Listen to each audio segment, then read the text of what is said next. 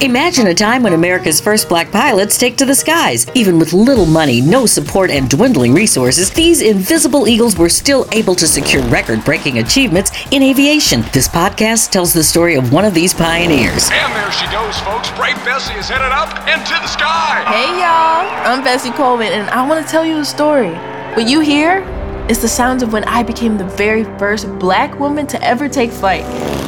American Urban Radio Networks and Flying Free Films presents Invisible Eagles, Bessie Coleman, presented by AARP and starring Quavinjane Wallace as Bessie, a story that will take you around the world, from America to Europe during the roaring 1920s. It's a time of the Great Depression, new technology, a world war, and the horrors of Jim Crow. Invisible Eagles, Bessie Coleman, presented by AARP. Subscribe now in your favorite app so you can get the latest episode downloaded as soon as it's released.